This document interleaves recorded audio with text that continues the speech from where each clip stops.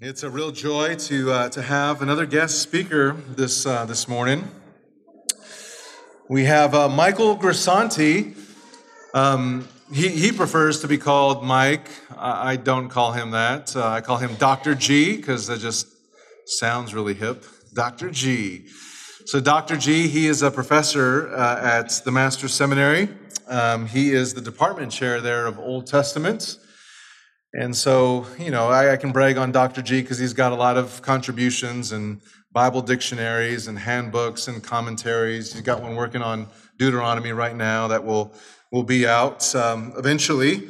So I'm thankful for the scholarly side of Dr. G. But more important than all of his accolades is that he is a married man to Martha Ann, and he talks about her frequently like they just got married. It's over 40 years.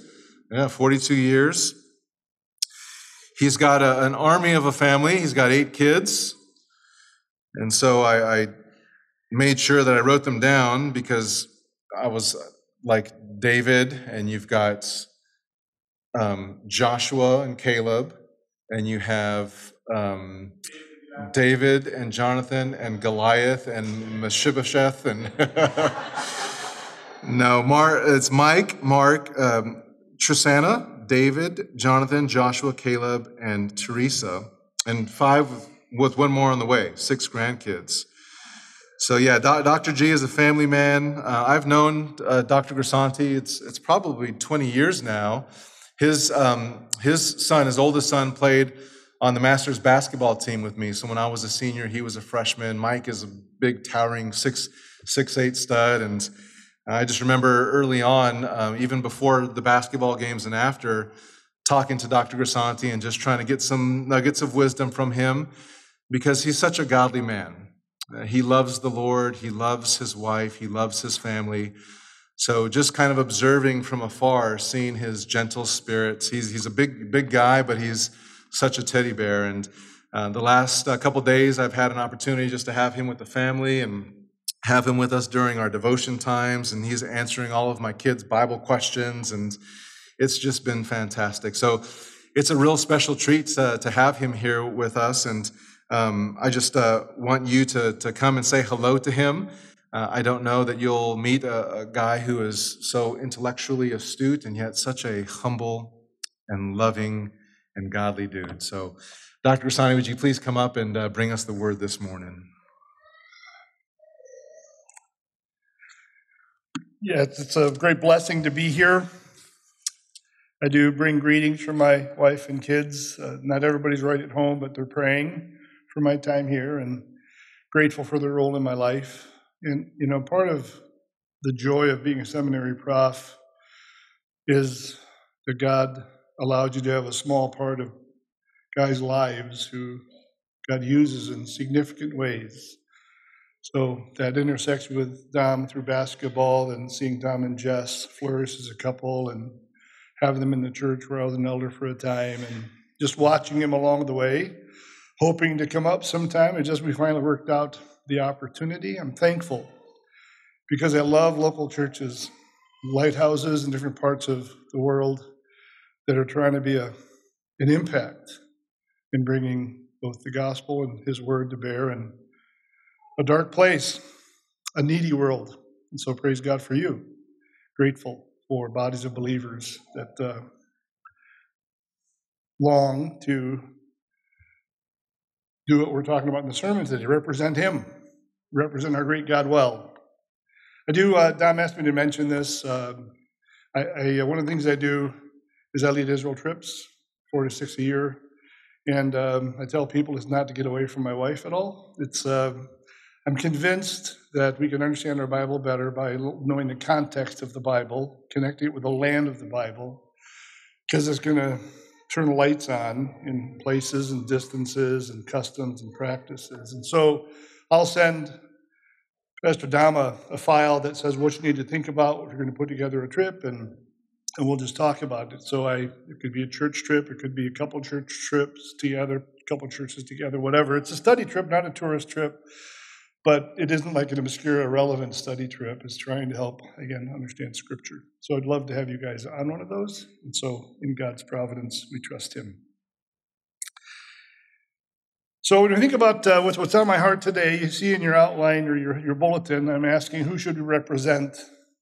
We're going to start in Genesis 1. You can turn there if you want to. We'll be there in a moment. Let me just kind of set the stage for what's on my heart. Almost every year, some kind of a election takes place, and we're especially aware of this because just around the corner in a couple of weeks, we're going to have local and national elections. In those elections, we have a chance to elect officials who serve in local, state, or federal government. And when this happens, we normally vote for a candidate, for someone who has a collection of beliefs or opinions that are like our own. When we vote for that individual, we're kind of commissioning him or her to represent us in a certain area of government. Our hope is that when a certain bill comes across their desk, that they're going to vote in a manner that's representative of our beliefs and the things they shared as their platform during the campaign. So here's an example. Let's say you and I vote for a U.S. senator who affirms a strong opposition to abortion in his campaign for office. And you vote for that candidate, at least in part, along with some other things, because of their stand on the issue of abortion. What would you think if when that senator faces a bill that will encourage the federal funding of abortion, he or she votes in favor of that bill? Well, did they represent your beliefs very well at that moment? Well, no, they didn't. In fact, you may not want to vote for them again because of that, not representing your views in light of what they campaigned on. So that illustration brings me to the burden on my heart for this morning. In a more ultimate sense, my question, who is it that we represent, relates to our function in life as Christ followers. Who do we represent? Who are we putting on display through our lives, our conduct, our value system, our hard attitudes? You see, every person on earth represents somebody in the biggest picture possible. We either represent God or the devil. And the reality is that we all are born as sinners, left to ourselves. We would carry out the agenda of Satan and represent him. But praise God, many of you profess this totally. He sent his son, Jesus Christ, so that we don't have to remain in our spiritual darkness. Jesus Christ died on the cross of Calvary in our place. He paid the penalty for our sin for our benefit. And as a perfect God and sinless man, Jesus Christ's death provides the basis for our treasured forgiveness. And when we accept God's perfect gift of salvation, there's a transformation, a tremendous change that takes place in our lives. When we receive his forgiveness provided by the means of Christ's death on the cross, we become part of God's family. No longer do we represent Satan, but we're given the privilege of representing the one and only true God.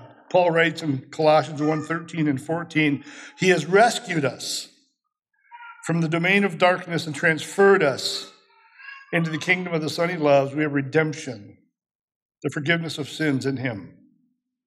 Praise God. That's great. When we become Christians, we become God's ambassadors. For 2 Corinthians 5:17 and 20, Paul also writes, therefore, if anyone is a new creature in Christ, he's a new creation. The old is gone, the new has come. We are therefore Christ's ambassadors. So in light of that glorious reality of the salvation that God has provided for us through Christ, transforming our hearts, taking our feet out of the miry clay and setting them upon a rock, which is amazing, I'm asking you and me a big question. How are we doing as Christ followers, carrying out this command to represent God well? To put him on display. So you have, I don't know if it's in your outline there, but the key idea I provided is that as the pinnacle of his creation and as members of the body of Christ, for humanity, we're going to go to Genesis 1, we're going to end with 1 Peter 2. As the pinnacle of his creation, humanity, and as members of the body of Christ, God intends that each of his followers live out and proclaim his character and salvation before the world, to advertise who he is, to make him big, to glorify him. The Lord desires that we represent him faithfully and accurately as we live out our lives. Since the Old Testament provides the pattern for this idea of representation, we're going to start there. We'll consider what God expects of humanity in general, Genesis 1, and then of Israel, Genesis 12, Exodus 19. and then what God expects of the church, 1 Peter 2.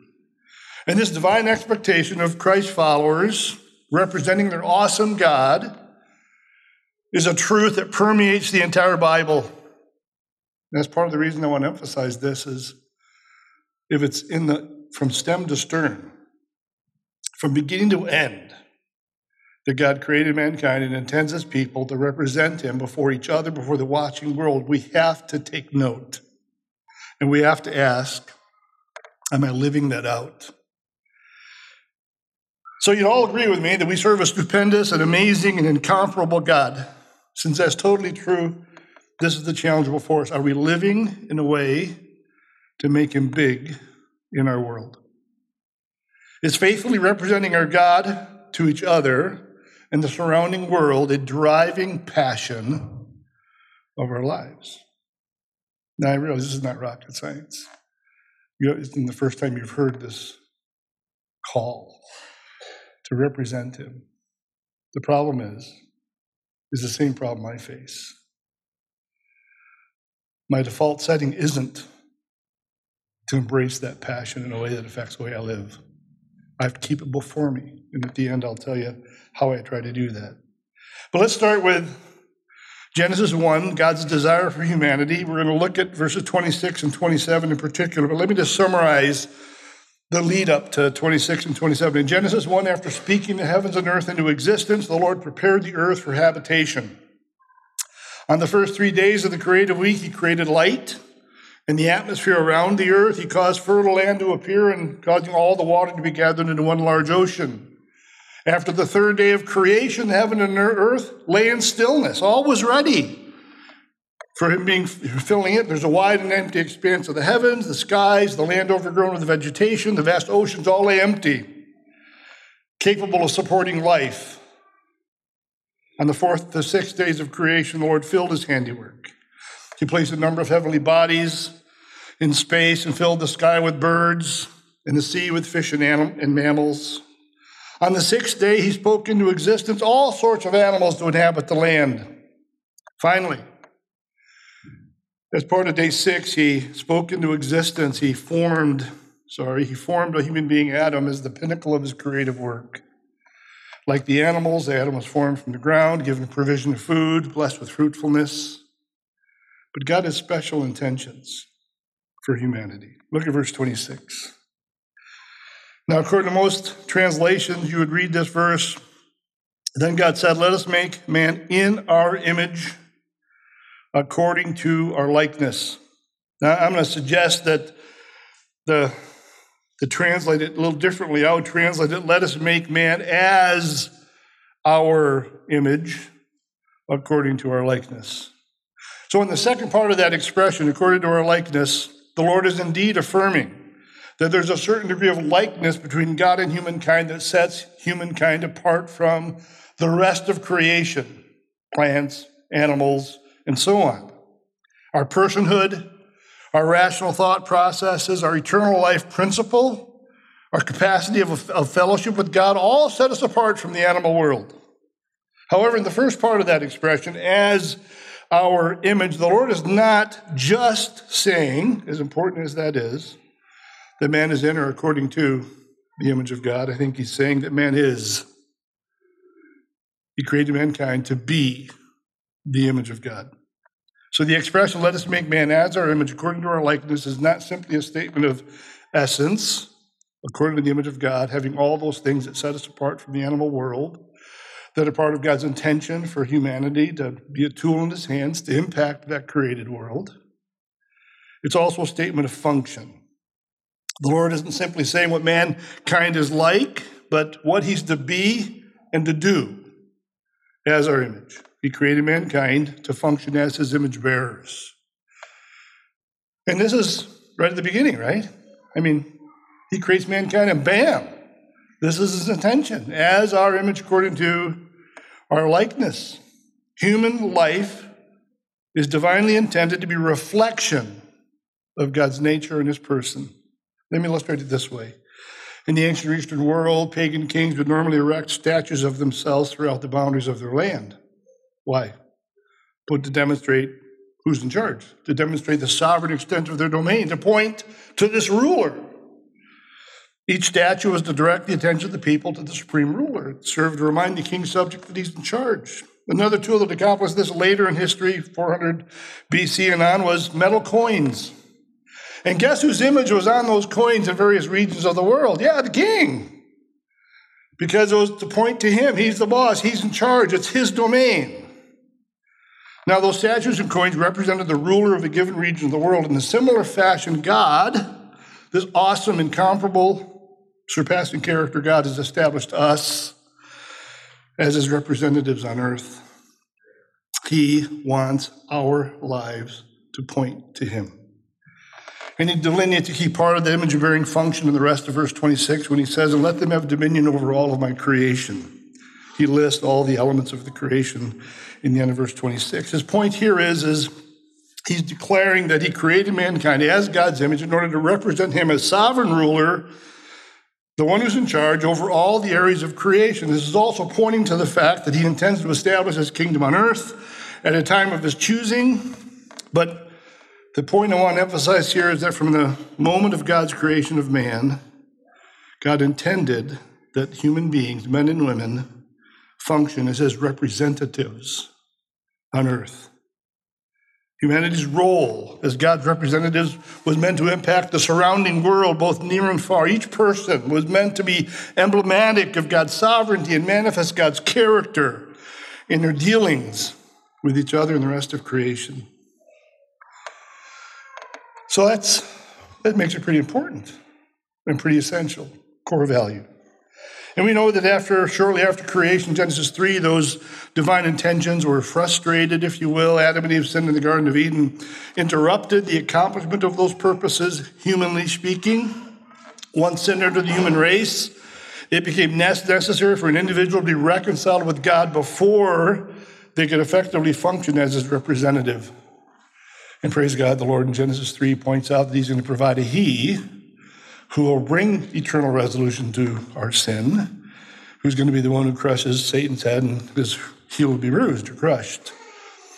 So besides receiving salvation, we're seeing here that there's an ongoing expectation of God that his people would represent him, and of course they can only do that as redeemed individuals. So what was God's desire for mankind? To serve as his representatives, to make him big, to glorify him before each other in the watching world. Let's move on to God's desire for Israel. We'll jump to Genesis 12 just for a second, because when the transition from Genesis 11 to Genesis 12 was from the massive wide-angle lens, all of the universe, to one guy, Abraham, and God's workings through Abraham and his descendants. So from Genesis 12 onward, the descendants of Abraham enjoyed a special relationship with the Lord. This intimate relationship grows out of a covenant that God made with Abraham. He chose, he's in charge, he's bringing it all to pass. And in that covenant, the Lord promised to give Israel a land, to make them there would be a national home, give them a nation, form them into a nation. He reaffirms that to Abraham, Isaac, and to Jacob, tends to bless them abundantly. We learn a lot about what God intends to provide for, to do for his chosen people. We only get little glimpses here about what he wants to do through him, but think about in verse 3 of Genesis 12, we get a clue of what is their relationship to be to the rest of the world. Genesis 12:3 says that Abraham's descendants, in them all the families of the earth will be blessed. So the central idea here is the Lord intends to impact the world through Abraham and his descendants. And I would agree with you totally. That involves the provision of the Messiah through a Jewish mom and dad. It's giving the majority of his word through Jewish prophets. But part of that impact of that world is through those who have forgiven sins from an eternal God, predicated on the coming or the death of Christ, are going to bless that world through pointing to this awesome God, drawing the lost to that salvation, encouraging fellow believers to live lives for his glory. So moving on, Just a quick transition here. We're from Genesis. We have Abraham, Isaac, and Jacob. They go down to Egypt. In God's providence, they're in the lap of luxury for a time. There arises a Pharaoh who doesn't know Joseph. At least Joseph didn't make a difference to his decision-making, and he had a chance of having this big crowd of people be slaves, made them slaves, and for a couple hundred years, they're under bondage. And God raises up Moses as people cry. The Israelites, the Hebrews, were crying out to God for deliverance, and raises up Moses, and there's a whole account about what happens to Moses. He comes back with Aaron, and he comes before the Pharaoh, and he says to the Pharaoh, "Let the people of Yahweh go." And the Pharaoh says, "Who's he?" I've heard of this God, that God, the other God, but Yahweh's a nobody. I don't want to act. Why is that compelling to me? Well, what does the Lord do? He introduces himself. 10 plagues. Oh, that's who Yahweh is. The most powerful God of the universe. The one who has total control over every realm of creation. And God is also revealing himself to his people. We'll see more about that. So the Pharaoh releases them. They cross the Red Sea. We'll talk about that in a minute. Come to Mount Sinai, where God gives them his law. And this law is part of a covenant. We call it the Mosaic covenant. At the base of Mount Sinai, he starts giving them the law. That's part of this covenant that deepens and broadens his relationship with Israel, building on the Abrahamic covenant. It's making the people into a nation. And in that Mosaic law, he lays out his expectations of that elect nation. But this is something important we want to understand is before he gave that law to a special nation, before chapter 20, we have chapter 19. That's a pretty profound observation, right? So before he gave his law to this special nation, the Lord sought to make sure that his people understood their function in his worldwide purposes, and giving this law was part of accomplishing that. He wants them to comprehend the significance of this covenant into which they're about to enter that involved the Ten Commandments and the following laws. He lays it on the line. He wants them to realize what's at stake, whether they obey or disobey this covenant. What is he trying to accomplish through this? And there's more than one function, but this is the one I'm going to focus on here. Look to Exodus 19. Exodus 19. So in verse 4, they're at the base of Mount Sinai. The Mosaic covenant hasn't been introduced. The Ten Commandments haven't been given. And he's speaking to them through Moses. This is what you must say to the house of Jacob. And explain to the Israelites, verse 4. You have seen what I did to the Egyptians. 10 plagues. Total power and sovereignty on God's behalf. Unparalleled. And now I brought you to myself on eagle's wings. How he carried you on eagle's wings and brought you to myself.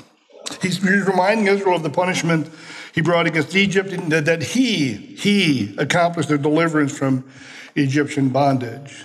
Moses is telling them that Israel's awesome God is totally, exhaustively, completely, comprehensively responsible for their deliverance from Egypt and their arrival at Mount Sinai. Think about it. In Exodus 7 to 12, those chapters narrate God bringing the 10 plagues against the Egyptians. It clearly demonstrates his absolute power over most of the realms of the created world. Yahweh, their covenant Lord, caused the stubborn Pharaoh to release God's people out of Egypt. Look at Deuteronomy 4, verses 32 to 34 sometime. Don't do it now. I'm just going to say, look there, and they ask some rhetorical questions like, has this ever happened before?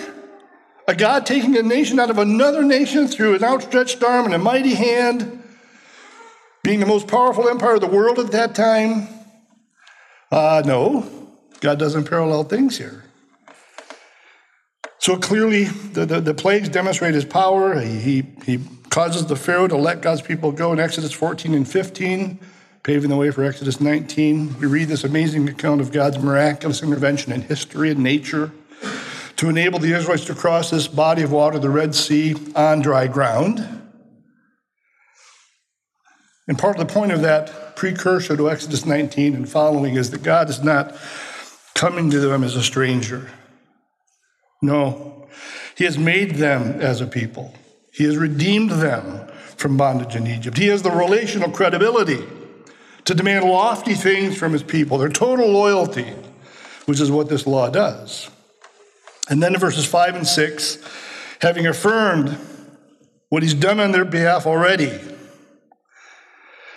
he says, verse 5, here's Israel's responsibility. This is what obeying these requirements in a heartfelt way intended to accomplish. Now, there's an if-then statement here.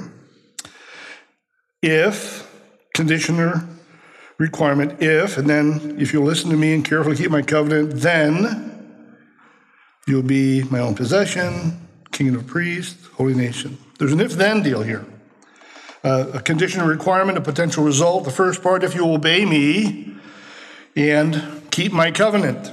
This if-then statement explains the potential impact of this covenant and the laws that God provides. What covenant is he referring to here? Obey my covenant? Not the one back in Abraham's time. It's the one that's around the corner.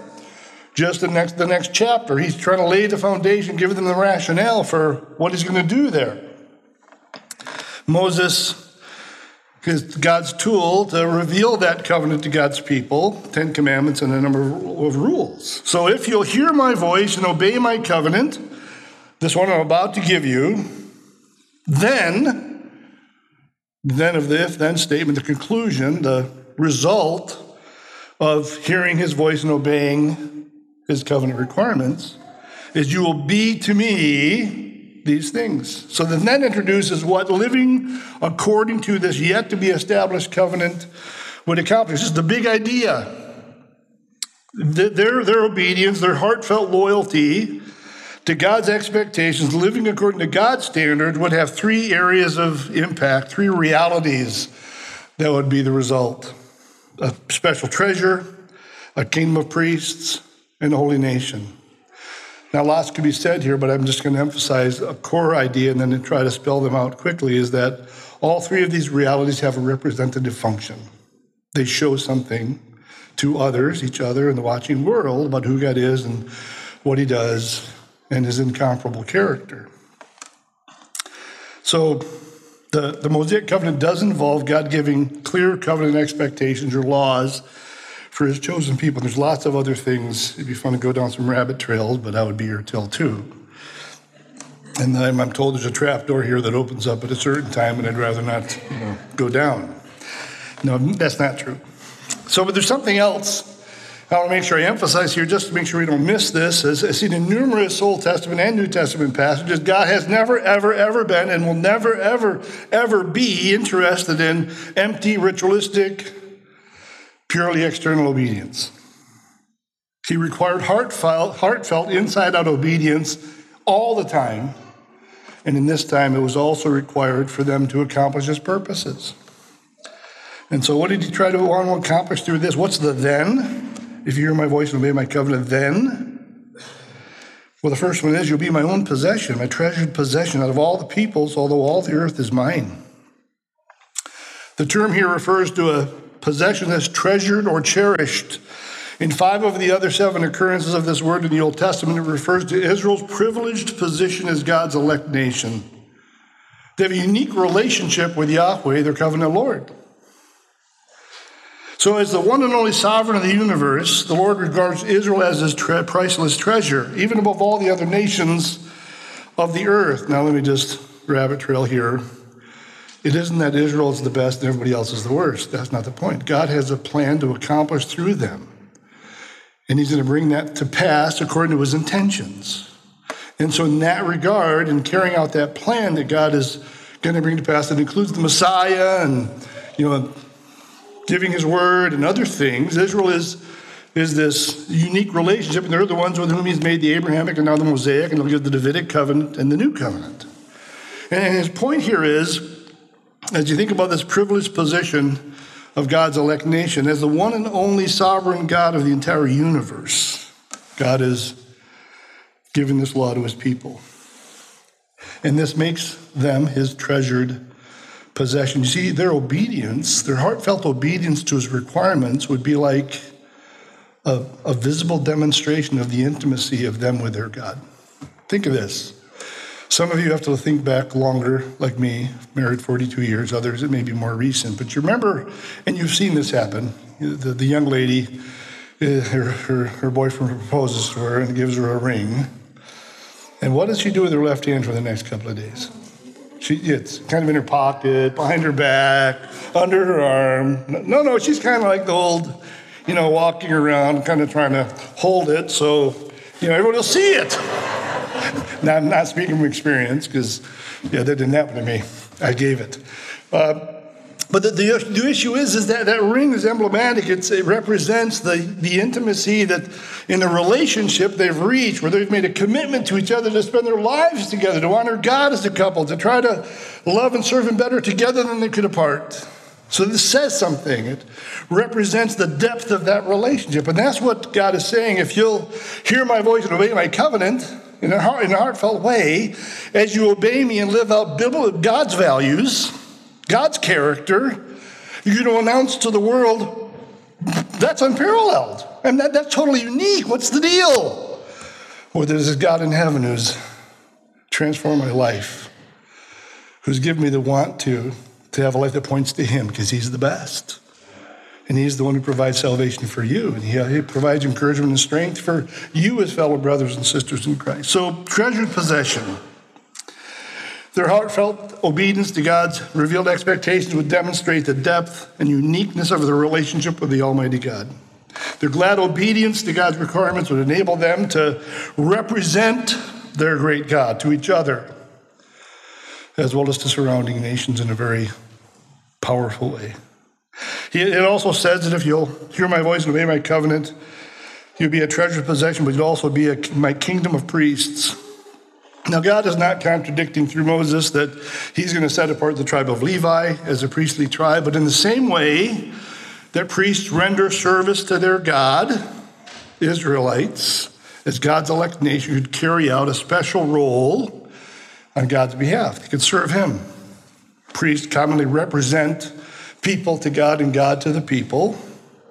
And so they could represent God to each other as Israelites and to the surrounding world. The Lord desired that His chosen people would function as an effective instrument in His hands. He's going to give them this Mosaic covenant, the Mosaic law, the requirements just around the corner. They're obeying the Lord in a heartfelt way, would result in God's people representing His surpassing character to each other as well as to the surrounding world. If priests represent God to the people in the Old Testament, they're mediatorial. They're standing in God's stead and offering these sacrifices that people are offering on the altar. They're doing it on God's behalf, but they are the representatives of God. He's saying that the nation, in that functional sense, can represent this awesome God to each other as Israelites and to the surrounding world. A kingdom of priests. And then third thing is a consecrated nation, a holy nation. If you hear my voice, keep my covenant, you'll be unto me a treasured possession, a kingdom of priests, and a holy nation. The basic idea of holiness is to be set apart from what's sinful, from what's common, and the other side of the coin is consecrated for a special purpose. Now we're going to see more about that in 1 Peter, but as a set-apart nation, Israel was to stand distinct from the other nations of the world. It wasn't just like weirdness. Yeah, I'm going to comb my hair totally different than everybody else just to be different. No, it isn't like random weirdness. It's saying that I want you to live in a way that's distinct from the world around them, in a way that obeys my requirements because it points to who I am. And I can't go into it here, but in the ancient Eastern world, a God who cared about His people and a God who wanted to clearly reveal His intentions to His people was unheard of. You can read every ancient Eastern myth that's out there, and you're going to find out that they didn't care one bit about a relationship with their subjects. They wanted them to defeat Him. They wanted them to feed Him. And then they weren't interested in providing guidance on how to act in a way that would please Him. No, they're in the dark. And God wants His people to have this treasured possession relationship, kingdom of priests function, and part of that would involve being a holy nation. They're to pursue holy lives, not to put the focus on them. They were to pursue holy lives to put their and everybody else's focus on this awesome God they were trying to live according to his character. By obeying the covenant demands, God's chosen people would direct the attention of each other and other nations to this surpassing character of the great God. Now I'm going to move on. Let's look to God's desire for the church. 1 Peter 2:9.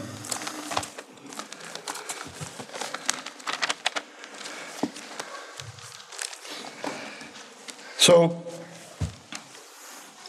Christ's ministry is past, died, rose again, ascended to God's right hand. The apostles preached the word, church established, spreading throughout the world. Peter writes his first epistle to Christians scattered throughout Asia Minor, our modern Turkey. He encourages the believers to live a life that points to their marvelous salvation, regardless of the troubles they face. He lays a doctrinal foundation where he describes the priceless and enduring nature of their salvation. He describes how believers should live holy lives, loving the brethren, growing in Christ. And then in verses 4 to 10 of chapter 2, he concerns himself with the believer's identity. And to the question, who are we? Peter responds, you are the people of God. And verse 9, where we're going to look, is part of that development of his answer. You're the people of God, and this is what it involves.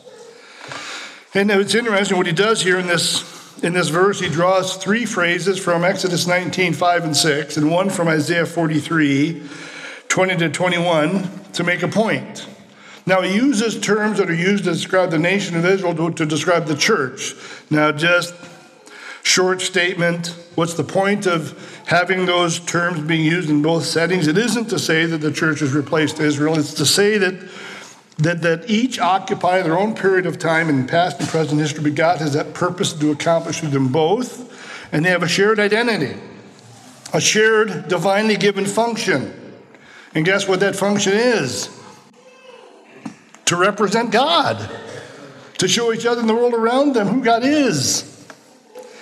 So God desires to bring glory to himself through the church and each individual Christian in the church, just as he sought to do that with the nation of Israel in Old Testament times. Whether it happened or not, at a national level in Old Testament times isn't the point.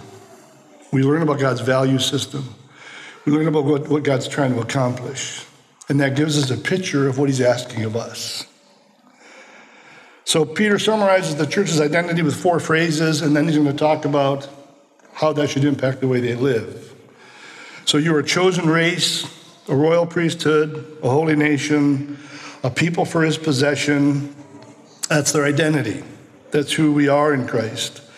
And then the church's function in Christ, what God wants to accomplish through us, so that you may proclaim the praises of the one who called you out of darkness into his marvelous light. So let's go through the church's function, or the church's identity in Christ, who we are. Four phrases. How you're a chosen race, a chosen people. This term race piece of people is not a political term, it's a family term. A race where people have a common ancestor they descend from, and they're part of a family where they have connections with people horizontally. They're related to each other. Well, through Jesus Christ, Christ followers call God their Father. We're related to each other as brothers and sisters in Christ, saved by the same death, burial, resurrection of Christ. Peter writes also that we're not just a family with a heavenly Father, we're also a chosen or elect family, people, race.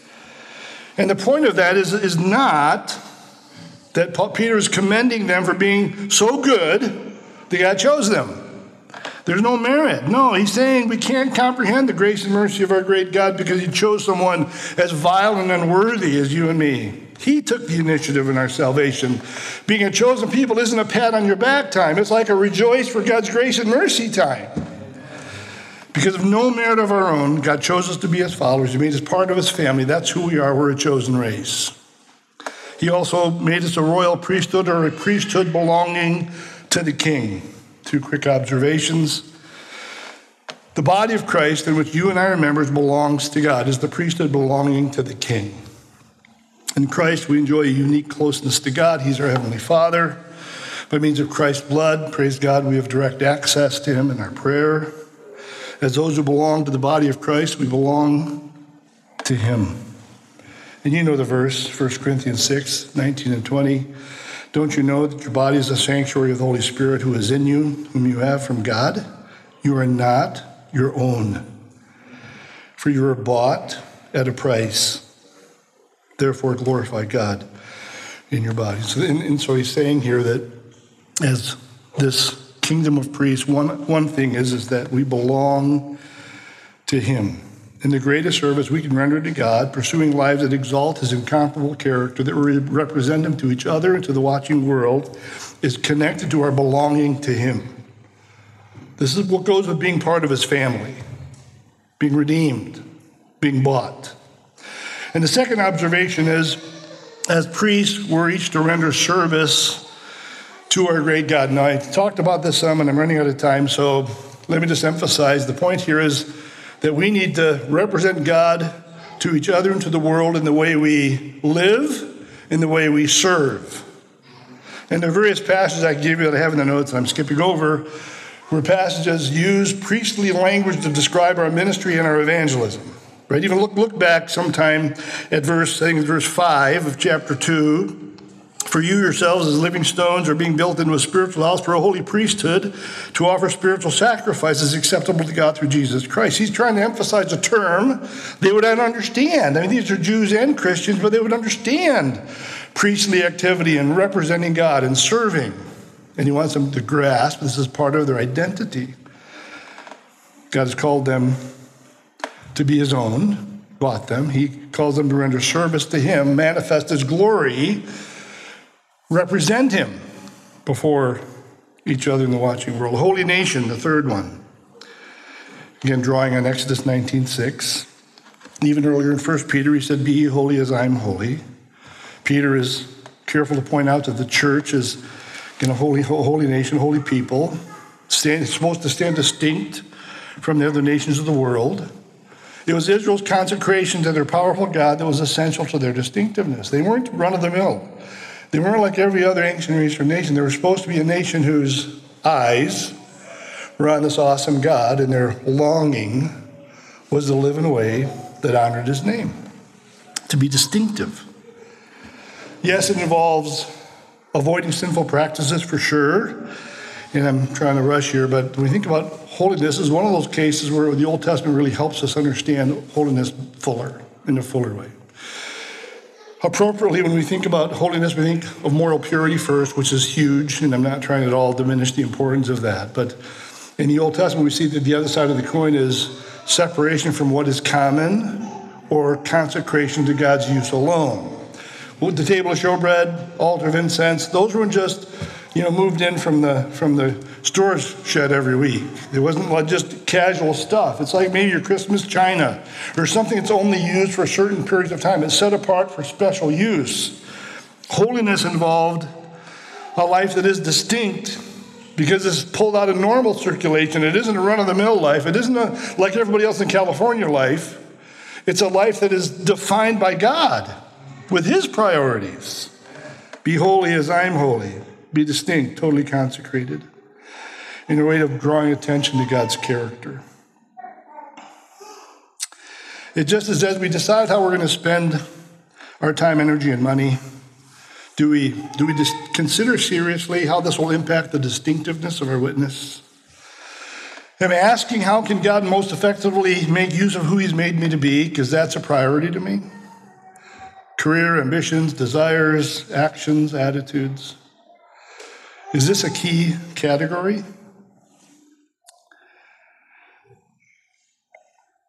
So the punchline here is, as part of this holy nation, is my distinctive witness making an eternal impact for God's glory? A number of years ago, my second son, Mark, was goofing around with a calculator at the table, and he asked me how old I was, and then he told me I'd lived so many days. Well, thank you. Appreciate that.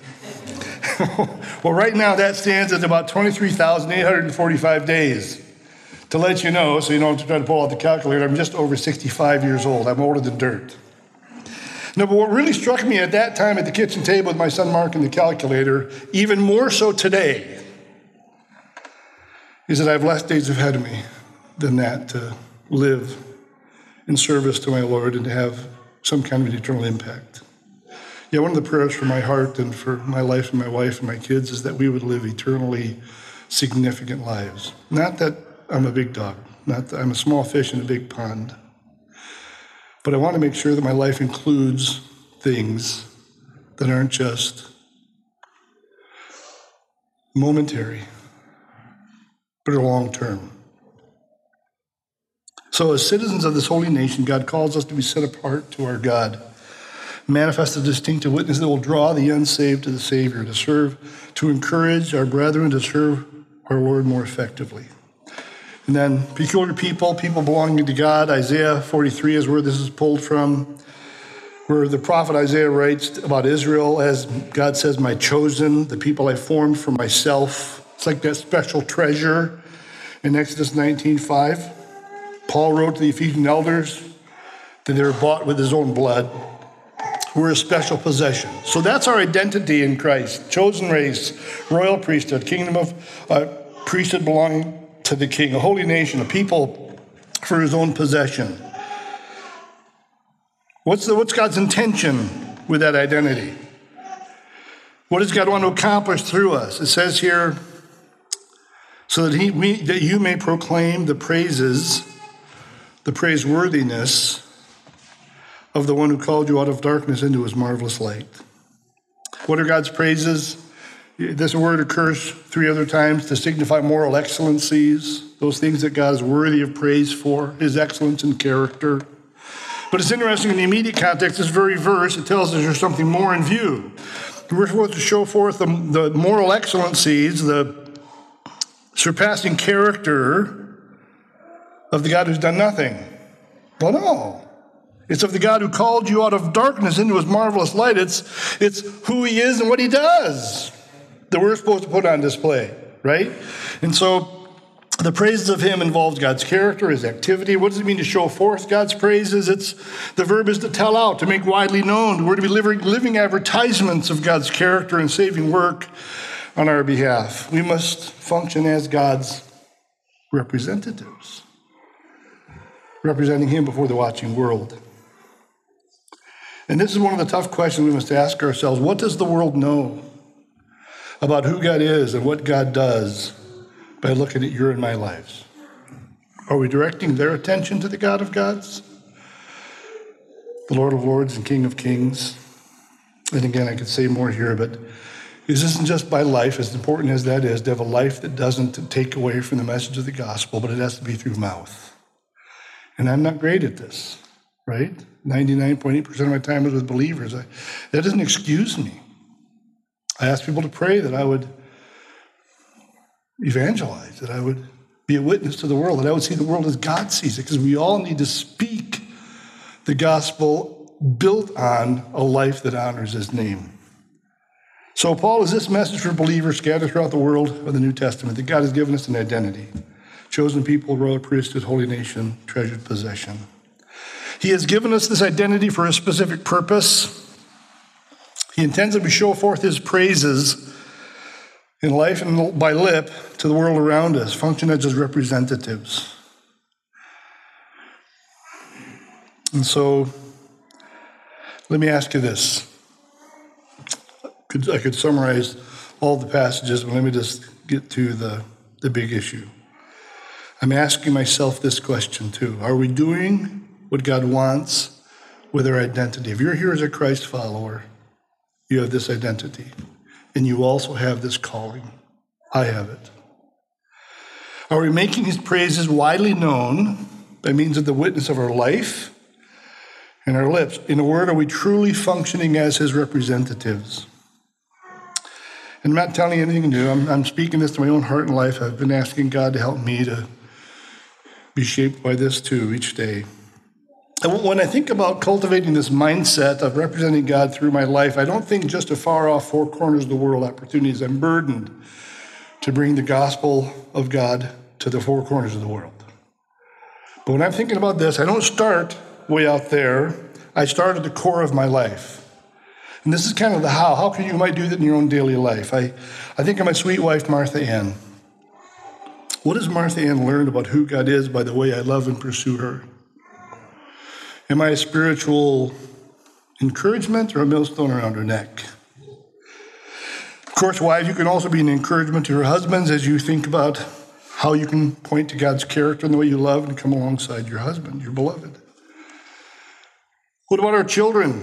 What kind of a picture of our great God are we giving? Am I giving my children? Are you giving your children as we care for, guide, and shepherd them?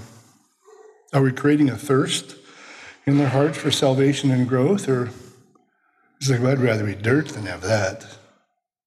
Or start close to home. And even what about our brothers and sisters in Christ here at church? Are we, through our interaction with each other, how do we encourage each other and even challenge each other with evidences of kindness and mercy and love and humility and other aspects of the character of God? Are we representing God well? Not perfectly, for sure, but well in a way that points to him. And that's part of provoking one another to love and good works. And it goes out further on those circles. So to wrap up, think about the importance of this issue. We live in the midst of a world that has desperate spiritual needs. We're surrounded by people with an abundance of hurts, but no long-term or satisfying solution. We live in a world that shakes its fist in the face of God. And it's into that darkness that God wants us to bring light, to represent him. Who will be his torchbearers, his lighthouses, his flashlights to dispel that darkness? Who will pursue with diligence this task of making God big in our world, both near and far? God's word very clearly says to us this morning, if you're part of God's family, he's called you to be his representative. And so I just challenge you, as I challenge myself, I try each day to think that through. Lord, help me through your Spirit to be much more than I can be on my own. Help me to do more than I could do on my own, to have a life that points to you. May my Chrysanthi be a nobody, but my Heavenly Father to be an everybody. So may God help you and me to bring glory to his name. Let's pray. Thank you, Lord, for the power of your word and for using cracked clay vessels to speak it. I pray that you've hid your servant behind the cross and that you can bring your word to bear. I do ask you to help us to grasp this lofty challenge, an important challenge that's Bible-wide, to represent you well, to live lives that point to you in a way that encourages and blesses and challenges those near to us and those afar off. And so, Lord, we thank you that you are more interested than we could be in accomplishing this in our lives. And I pray that you'd give us that passion and give us strength each day to be your representatives. In Jesus' name, amen.